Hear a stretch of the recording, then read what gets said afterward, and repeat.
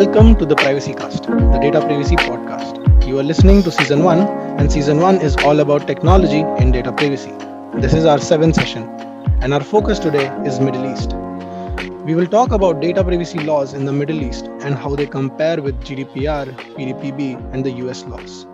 I'm your host Akash Singh. I'm a founder of Saro, a data privacy consulting company, and today we have with us Rakesh Jha, CEO of Privacy Virtuoso Global, a boutique privacy consulting firm. He is a fellow in information privacy and is an expert in HIPAA, PIPEDA, US GAAP, UK DPA, EU GDPR, and Qatar law in privacy.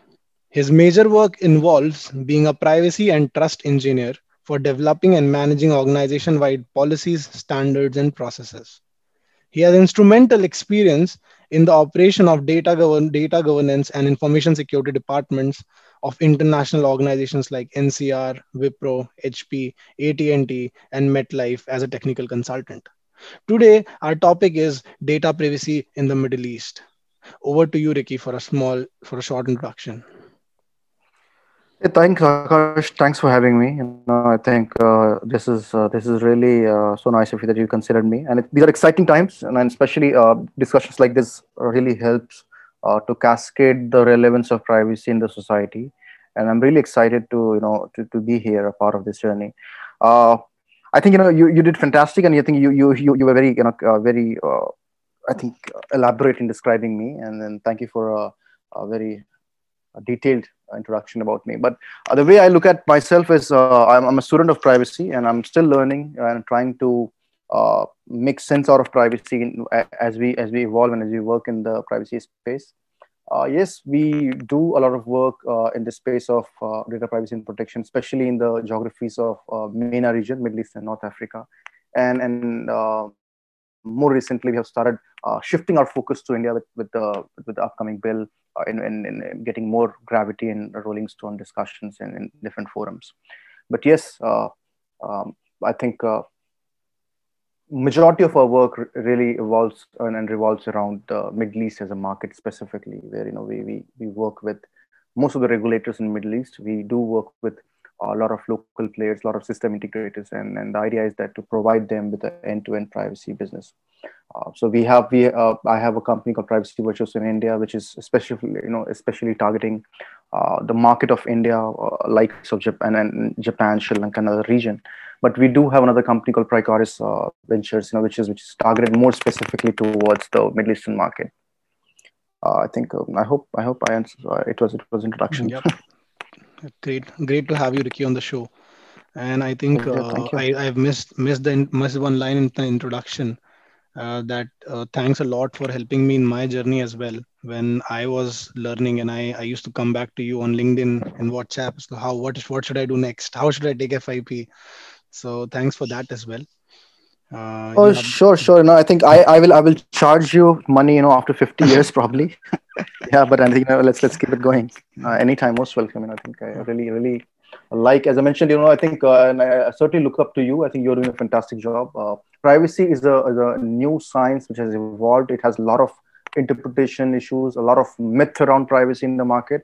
So it's people like us, who will really try to improve the posture of privacy, not into only into corporate, but in general in society. So I think yes. definitely. What so I We always start our podcast with one important question. So what is data privacy to you as a person? Uh, Honestly, I think it may sound very bookish because, as you're aware, that we do a lot of workshops and we try to define privacy in different way. And I think God has been kind to me that in past few years, I have been responsible to also curate a lot of content in privacy. I mean, both with IAPP, a lot of other universities, a lot of other regulators, and one of the things which everyone try to do or deal with is that they try to define privacy. Now we all know that there are two standard way of defining privacy. The easiest way is that privacy is a state of mind, right? And the other way to define privacy is that it's right to be left alone, right? But what a lot of people really miss in that those two definition is that they both of them they talk on the extreme side, right? One is very subjective and one is very objective, right? So when I say privacy is a state of mind, it is very subjective. We really don't know that, what is your state of mind. So if we have, let's say, 1,000 people in the entire universe or known universe, right? So we have 1,000 kinds of state of mind. That means that we have 1,000 definition of, privacy.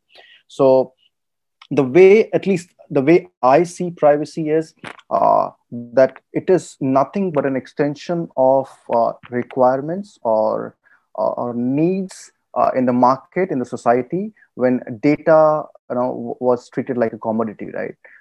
At some point of time in society, industries, corporates, large organizations, they started dealing with a lot of data. And someone probably, came up with this innovative idea, and they started treating data like commodity, right? And that's where these funny definitions like data is oil and all those things, and they started, accumulating in the society. But when essentially when data became a commodity, the privacy really came into the market. So for me, I don't have any emotional attachment to privacy. I don't have any, I would say, any state of mind oriented definition for privacy. But I do feel that, yes, the way, when automobile came into existence, and when car safety really popped in, right? Car safety really popped in when automobile, gained a lot of speed. They attained a lot of technological advancement. And that's where people thought, like, hey, you know what, now we have car which can run on, certain speed, and then people can die, and there's a liability attached to it. So we should talk about car safety, and we should talk about car safety compliance, right? I think similarly, in the speed of technological advancement, or industrial revolution 4.0, when data became a commodity, the byproduct, or the need of a byproduct was privacy. So for me, today it's privacy. Maybe God knows tomorrow, it will change something, to something else, right? And then that's where we always try to say that, we sort of look into future. And for me, we don't talk about privacy. We are not calling ourselves a privacy company. We are calling ourselves as a trust engineering company, because somewhere in the bigger picture of trust, privacy will be a cog in the wheel, right?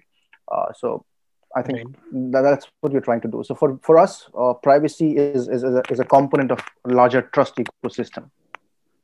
Yep. I think well articulated when we have compared it with the car safety. So I also want to ask you one more thing there is, do you so when the cars became so when we had so many cars, we needed car security, right? We needed that ergonomics. So Right. we reached to that place in certain time. Like today we have some security, we have airbags. But do you think that in the race of data, where technological advancements were so fast in last 10 years, have we achieved that security? Like, have we achieved that speed, and we have reached that ergonomics? Or do you think we are far behind by years in achieving the similar amount of trust in data that we are giving to companies today as a human being? No, I think, see, when there's a concept in engineering, we call them value sensitive designing, VSD, right? And from VSD, I think a lot of people probably know in the podcast will, love to know that from VSD you get something as one of the type of VSD. We call them privacy by design. So privacy by design is nothing. It's not a new concept, right?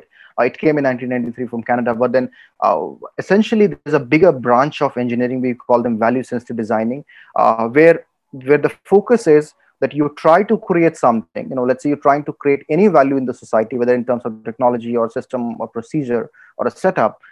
If the system, setup, or procedure expects a certain sensitiveness to a human value, essentially what you're trying to do is a value sensitive designing, right?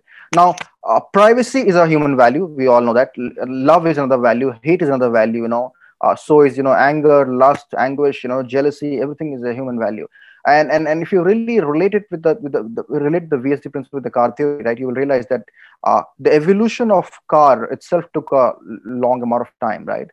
And security, or the expectation of car security compliance, or in general, whether all kinds of compliance which you could think of automobile industry, right? Whether it's pollution, or emission norms, or you could think of, a brake safety, or car, maybe things related to pollution, things related to overall car safety, or the car theft security. I mean, there's so many kind of security involved in the automobile industry. They all came at right time when it was needed, right? It did not happen, overnight, right? Like Rome was not built in one day. this is the same scenario. Probably I will take another example and I will try to converge both of them. That when you I'm sure you, in your consulting journey, in your privacy space, when you meet with a lot of people, and especially when India is coming with the privacy law now, a lot of people, they try to compare Indian privacy model with the GDPR. And that's the same thing which happened in Qatar, where Qatar privacy law came, Bahrain, where we work, Bahrain also came with the privacy law a couple of years back. And then Saudi is also contemplating some moves in privacy. Now, a lot of people, they look up to GDPR as a model, and they instantly try to compare it. But what they really miss, and that's where I try to bring the point, which you just which you try to explore in the question, that you have to understand that there is a time and there's no shortcut, right?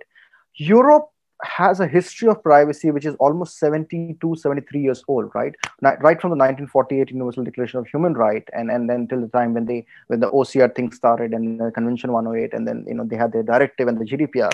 If you just do a sum total of all the time duration, Europe somehow knew about privacy for almost 70 years, right? So for them, change was very subtle, and there was no element of surprise. For a country like India, for a country like for a lot of geography, in fact, if you compare US, where they do have privacy in bits and corner and bits and spaces, a lot of documents, but for them, privacy is relatively a new concept, right? For them, security is a known concept, but privacy, they have expectation of privacy, but do they talk about institutional privacy? Do they talk about legislative privacy, or do they try to talk about privacy which is really coming from a legislation?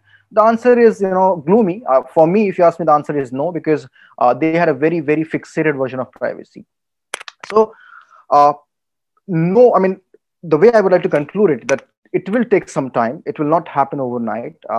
And the risk which I see, there's also a risk, which probably people like us, in this profession should be aware of. The risk attached to this entire thing is, uh, who will outspeed who, right? So there's a chance that technology can outspeed the legislation. So one of the things which happened in GDPR is very neutral, very tech neutral, very time independent. It does not talk about in technology, right? And the whole focus was that the GDPR will promote innovation. It will not become a burden to compliance to startup and all those things, right? But at some point of time, if you do a simple maths, you will realize that most of the privacy law across the globe, they talk about essentially those five, six essential basic principles, right? They're hinged on, they're based on the same set of principles. Now, can technology innovation really outspeed the needs and requirements of a law? I think yes, definitely they can. I mean, tomorrow, who knows that the way we think data, or the way we define personal data, or the way we think about metadata, it can be changed, or it may be changed to an extent where most of the privacy law which exists today will not make any sense at all, right? I mean, because if you look at any privacy law, it essentially depends on the definition of a personal data, right? The moment, if you as a consultant, if you're able to undefine and quote unquote undefine a data of being a personal data, right? You can do whatever you want. None of the law will really apply to you, right? And that's where these anonymized and pseudonymized and everything is being debated in different landscape. So final line on the question, yes, I do see that there's a time requirement, that it will not happen overnight, because it's a cultural change. It's a change in the mindset. It's a change in the way people perceive and think of privacy. Yeah, it's a right now, for any developing country like India, the biggest thing is people are in that phase where they are rapidly consuming technology, right? They are not rapidly understanding the repercussions and the risk, but they are in the process where they are rapidly consuming technology. Now, as a misnomer, is technology consuming them? We don't know, but yes, they are in a place. I mean, look at any average village in India, right? At the pace they have adopted to mobile phone. I mean, back in time, I recently went to a place, and I remember that back in time, in the same place, I mean, you could easily identify people with their cell phone, because some one gentleman or one Right. lady in this entire universe will have a cell phone, probably have a PC, right? But now everyone has a smartphone. Everyone, most of them, they have a computer right now, which is essentially a bigger risk, because that drill down to one thing, that okay, will there be a parallel run? A lot of people were expecting that there will be a parallel run between the needs of society and needs of technology. Since the needs of society and needs of technology, they are no longer in sync, I definitely think that at some point of time, privacy and technology, they will be derailed completely, and they will go in complete opposite unsynced direction. Right. I think that is a way that is something that is going to happen for sure. With the amount of data, with the amount of electronic devices that are around us, uh, I think there is no stopping to the technology consuming us now. I think that is something that I will definitely write down and use it for future Yeah, references. I think and I was talking to a dean of a college because we were trying to create some elementary kind of I would not say privacy, but general digital awareness for people, because it was very funny that we did a study recently, and we did a study with a targeted closed group, which included engineers and people who have some sort of computer education in their curriculum. And despite of the fact that they have been taught about all those things in college school, the the the the, the muscle memory, right, or the adaptability or the use of that knowledge to their real life is absolutely shocking, right? On a scale of 1 to 10, 1 being lowest, 10 being highest, our score indicates that only 2.2 people, out of every 10 people, they really apply the things they have been taught or they have been educated on cybersecurity, privacy, or so many things, right? So the biggest concern right now is that how will people really, really uh, I would say, balance their expectation from technology or need from the technology versus a standard, quote unquote, security or compliance posture. So I don't see definitely that happening, because we talked about in the same survey, we talked about a lot of things, and one of the interesting thing was that people thought of phone, phone came in and people only talk about smartphone, but now if you can do a maths and try to probably do a study, global study, where we just have to plot a numerator denominator relationship between that. Okay, every day, or let's say every minute, right, how many normal analog watches are being replaced by a digital this smartwatch, right? Let's say you, me, and all of our friends, we have 100 people, right? And 100 people at some point in time, obviously, if they like watch, the high probability will be that they're wearing a watch which is a standard standalone watch, right? But if you try to do a study within your own circle, you will realize that at least out of those 10, 15 friends you have, I think five of them or six of them, including yourself, they have moved to a smartwatch like iWatch or anything, right? Uh, I'm not endorsing any brand. I'm not picking up on any brand name, but I definitely see a risk there, because slowly and gradually you are unnecessarily adding a lot of new components which can potentially potentially be a vector for your trust issues, right? And that's a big thing which is happening. Yep. I think going overall in terms of data, there is no stopping to it, which again is a repetition to the same thing. But I think I think talking about a study where only 2.2 people are actually applying, I think this is actually true for me also. When I was in college and when I came out of college, I think whatever we were taught and what I know right now are two very different things. And this has happened with a lot of like rather than lot of, I think all the engineers who are there outside today.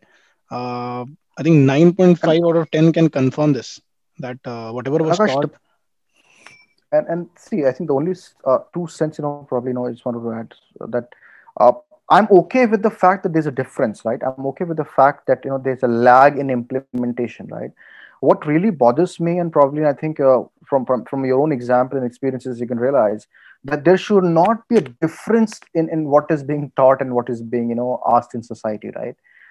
The bigger problem is, so let's say you let's say hypothetically, you know what is fishing by the time you graduated from your final year, right? You knew about fishing and you knew about everything, right?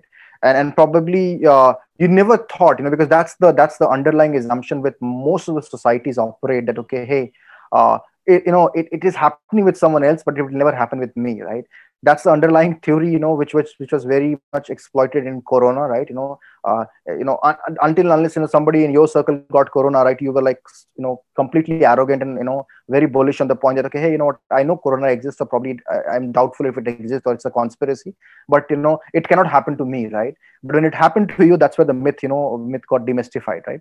Similarly with there's a lot of these scientific concepts in our world, data protection and privacy world.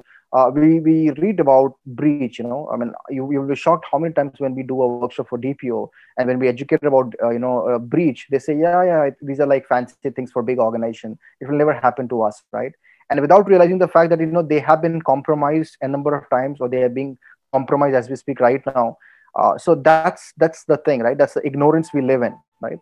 So to your point, if I know about fishing in my college, it's okay that I live in that image, in the utopia that, okay, hey, you know what, it will never happen to me, right?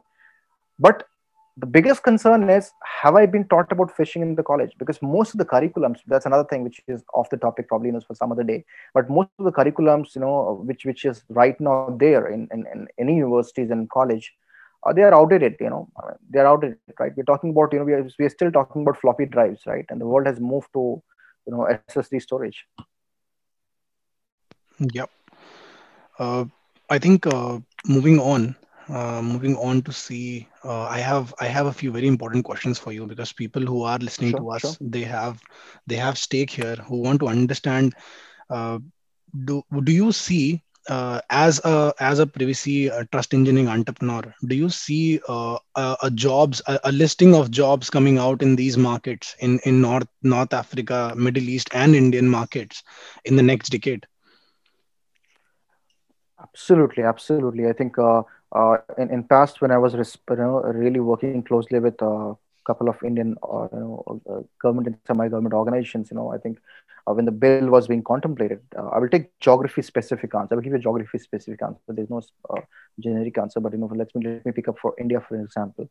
So I would say one of my team's concern, or my fellow fraternity's concern for upcoming bill for privacy in India was, oh, sorry, data protection bill was that India as a country does not have that capacity to support new legislation, right?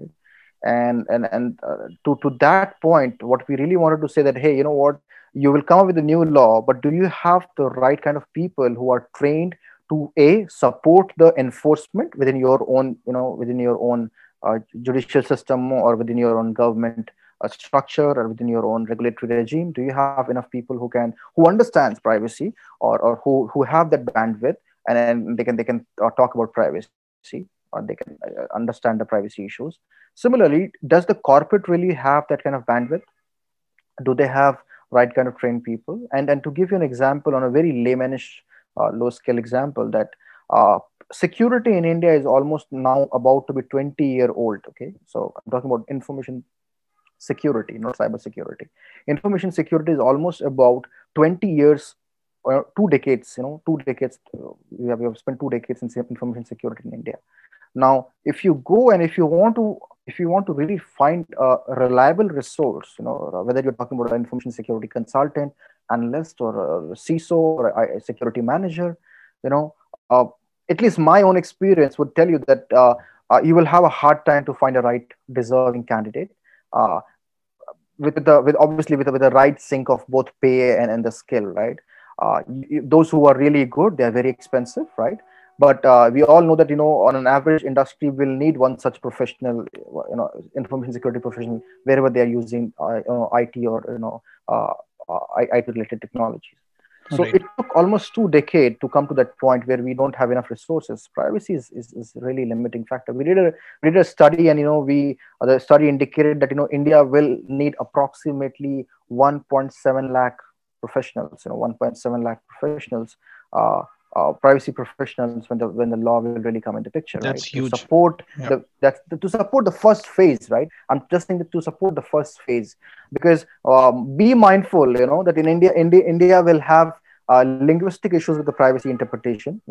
We will have other things. So let's say, even Akash understands privacy, he cannot go to a state X in India and start working, because they will have their linguistic challenges, right? We all know that state-based machinery in India, they are heavily driven on a particular language, and they have dependency in all those documents, artifacts, and everything. They have a dependency in language, right? They have a dependency in creating awareness in a certain language, and there's a pushback to learn and unlearn, right? Yeah.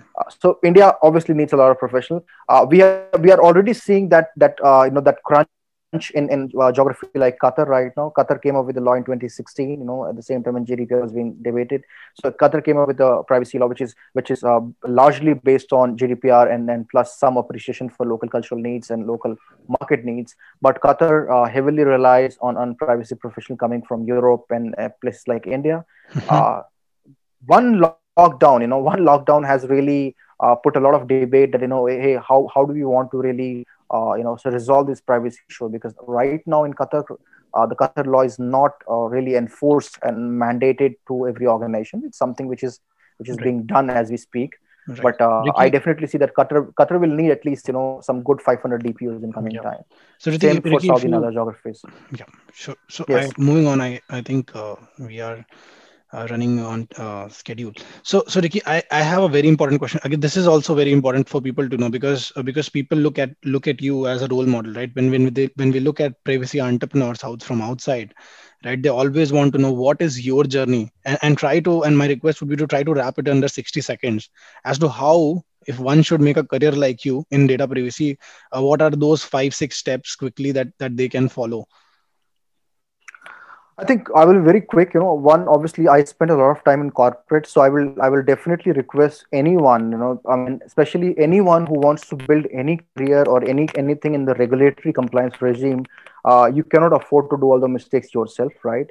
But by that mean, I don't say that you start doing a job and try to leech on a client's money, but definitely you should work under a big corporate, or at least any corporate. Where you will work with mentors, you will work with gurus and people who have I'm very thankful to a lot of bosses which I had. I don't want to take names, but I think every boss really gave me some sort of learning. And then once you feel that okay, you're ready, you are expert in one area, or you are willing to spend rest of your life, or at least a portion of your life in that domain, then you should go and start exploring that area. And there are a lot of areas in compliance which you can pick up. But unlike product and unlike other industry, definitely you cannot just leave your college or school and one fine day you can think of starting this. You will definitely have to work under someone or some guideship or somewhere to understand compliance and regulatory regime. It's different than opening a tea store, or to opening create starting a new Definitely. apparel company or something else. I Yes. totally agree with you. Being in the same state, not the Yeah. similar So thing to do. Yeah, very, very difficult and very different industry. I think I think now moving on to our rapid fire round. So the oh, rapid fire sure. round is where we do not give you an option of thinking. So whatever comes to your mind Okay. the first, you have to speak it out. Yeah. Yeah. So first question: why does your name start with Ricky on LinkedIn? Well, that's an Obviously. interest. Yeah, no. So I think in fact, one of the biggest thing which I'm facing right now as we speak, because I am just coming from airport right now. So my MBA certificate, also has the name which says Ricky Rakesh Jha, right? Obviously, because when I did my MBA, I did my MBA from a corporate, and they gave the name by default, and it just came out with that name, right? and Okay. and it stuck there. But yeah, why do people call me Ricky? And it's an interesting story. So we were two friends. There was a friend called Rikender. I come from army background, and my dad used to get transferred every 3 years. So I did my schooling from KV, and there were two friends, Ricky and Rakesh. I mean, Rikender and Rakesh. They used to play good soccer for school. He left. His dad got transferred, so he left the school, and people were under impression that it's me who is Ricky. And I'm talking about standard sixth and seventh, right? So I like the name, and I just kept it. Okay. Moving on to our second question: Qatar or India? Which is your first country? Like I'm a loyal preference? Indian. Okay. I'm loyal Indian, but for business, Qatar, right? And there's I mean, absolutely, there's nothing to hide, nothing to do. I mean, it's a cost benefit analysis, right? If I spend 8 hours, I get 80 rupees in Qatar, right? If I spend 8 hours, probably I'll get 5 rupees here, right? At least in the privacy space. So Right. as long as I'm getting paid as a Do businessman, you Qatar. Moving on to the next question? Do you think data breach is unavoidable or is it avoidable? Well, this is, I mean, definitely this can be a subjective question, but uh, to answer you in a rapid fire way, it is not unavoidable. Okay. Okay. So data breach will always happen, right? It is bound to happen. And interestingly, I think probably if one of the areas which the listeners can probably explore is that the context of data breach really gets covered or really gets impacted by the definition of breach, right? uh, there are interesting pieces available, or there's a copious amount of information available on the website. When you read about breach, you will realize that the data breach itself has transformed to its current state in last 50 years. There have been like almost 500 plus definition of breach over the history. So if you talk about a breach today, and if you use a definition which was used in 1950, the situation may not qualify as a breach, right? So what I want to say that, okay, over a period of time, the definition of breach will change, and breach will always stay. Right. Thank you for that answer. And moving on then. To know more about trust engineering and data privacy laws in the Middle East, reach out to Ricky Rakesh Jha over LinkedIn. In our next Sure. episode, we have a special guest for you, so stay tuned to know more about technology that runs data privacy at the rate PrivacyCast. Just type PrivacyCast on any platform you use and you will find us. Over to you, Ricky, for a short thank you note. No, thank you, Akash. Thank you. I really appreciate it. And I don't know how much I did justice to your questions, or if it was any value to our listener. But I definitely want all of you and encourage all of you to read about privacy. One thing I can promise you, especially for the young people, that privacy is going to be a massive thing in coming time. It promises you a fancy career. A career. It has a lot of interesting domain, and it is for everyone, whether you are an auditor, you are an engineer, or you are a management guru. You will find your way to privacy jobs in no matter what discipline you come from. We have something to offer for a lawyer, we have something to offer to a MBA guy, we have also something to offer to a lawyer, or engineering graduate. It's a We do have package. something to. Yeah, it's a package. More recently we hired people from biotechnology background. So anyone, if you are able to stitch a story with privacy and whatever you work, you can reach out to me or Akash. We would love to help you on that. Perfect. Reach out to me first, by the way, guys. Yes, yes, always, yes. No, no, I'm just kidding. Yeah. So I will thank you, Ricky, for coming on the show, and we have had a great time hosting you.